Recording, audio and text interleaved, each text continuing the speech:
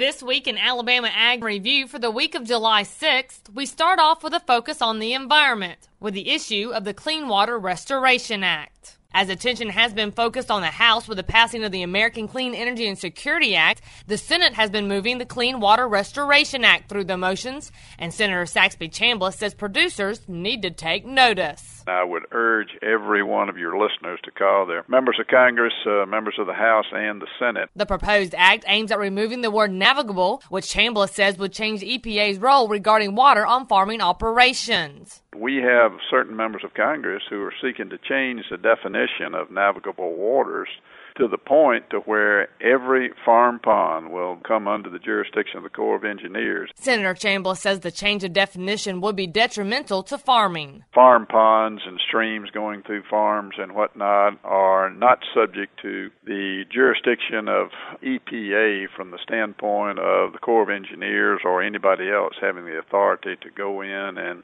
do inspections and make demands on farmers and ranchers to do certain things. Chambliss adds that the change in the act is unnecessary as the current system works very well. If you're going to build a pond, you got to have the right kind of licensing and permits before you can construct it.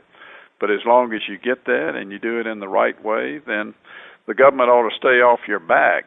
Environmental issues is also something on the radar with the National Cattlemen's Beef Association, as Randall Wiseman has this report. Well, a reminder, the cattle industry will be getting together next week to discuss current issues, work on programs and initiatives, and to set the course with various projects for the upcoming fiscal year, which begins October 1st.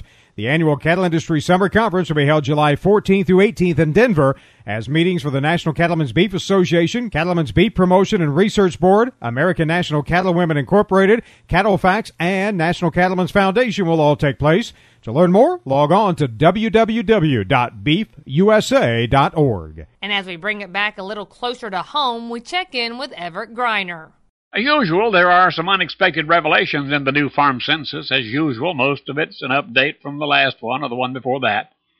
It's now available online if you want to see what's in it. One of my favorite TV news guys was doing a report on the new census recently. When he got to the part about, the personal statistics, he showed a lot of concern and surprise. The number of farmers in America is declining. That's not good. Average age of the American farmer is going up. That's scary. He quoted statistics, which I don't remember, but one was those who are 63 or older. Another shocker was the very small number of farmers who were 25 or under. Well, the general attitude of his report was, these statistics point to a coming crisis.